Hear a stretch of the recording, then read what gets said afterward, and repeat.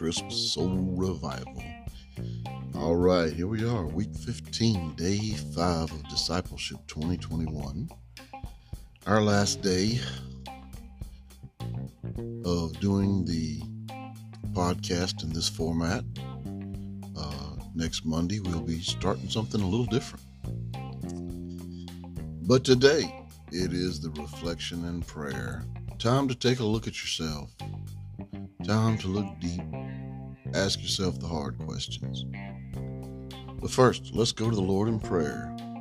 Dear Heavenly Father, this is a Lord you have made. I will be glad and I will rejoice in it. Lord, thank you for another day to do your work. Lord, another night that I can preach the gospel at 7 p.m. And Lord, I just thank you for giving me this calling and giving me this ability and always providing the need, Lord. You're just so wonderful. Lord, I know you'll never give me a vision without giving me the provision. You've always done so for 2 years now, over 2 years. And Lord, I just thank you so much for everything you're doing. It's in Jesus' name I pray. Amen.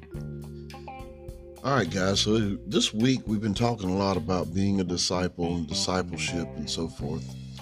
And this morning I want to ask you a question. If you were to sit down and examine your journey with Christ, which of your characteristics most clearly display that you are a true disciple? Now, that's kind of hard, huh? What are the characteristics that show you're a true disciple?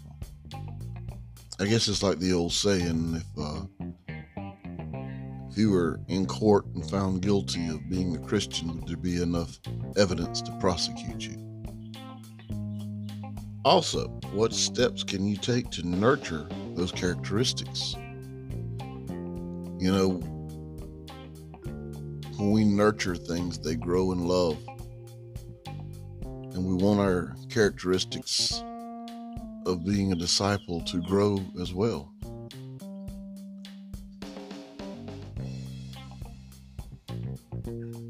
And, you know, a disciple of Jesus is a learner, a follower, and an obedient believer. So now I want you to ask yourself, in what ways are you growing as a disciple? You know, if we were filling out a job application for Jesus, I wonder if he would ask the question, is this person teachable? Will I be able to teach this person to be a disciple?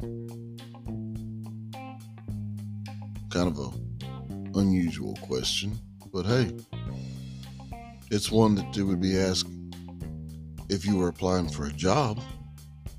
And technically, it is our job to be a disciple, to fulfill the Great Commission, to go out and tell people about the gospel of Jesus Christ.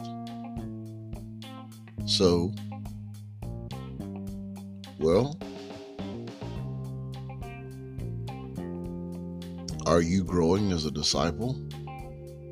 Would there be enough evidence to convict you if found guilty in a court of law? So that's what I got for you guys. Get on the live stream tonight. Check us out at 7 p.m. Central Standard Time. Or if you're in the area, come down and visit us at 595 West Division Street, Mount Juliet, Tennessee. Love to see you. Hug your neck, shake your hand. We'll be continuing in the book of Acts tonight. So go ahead, make it a great day. Have a great weekend, guys. Do not let the devil steal your joy. Put on your body armor of God and go out and do battle with the dude. No weapons formed against you shall prosper. God promised it, and he cannot lie. Let's go to him in prayer. Dear Heavenly Father, Lord, we thank you for this year of podcast, this year of filling me with what you wanted people to hear, what I needed to hear. Lord, as a pastor, most of the time, I'm preaching to myself. For as Paul said, when it comes to sinners, I am the greatest of these. And Lord, I just thank you for your forgiveness.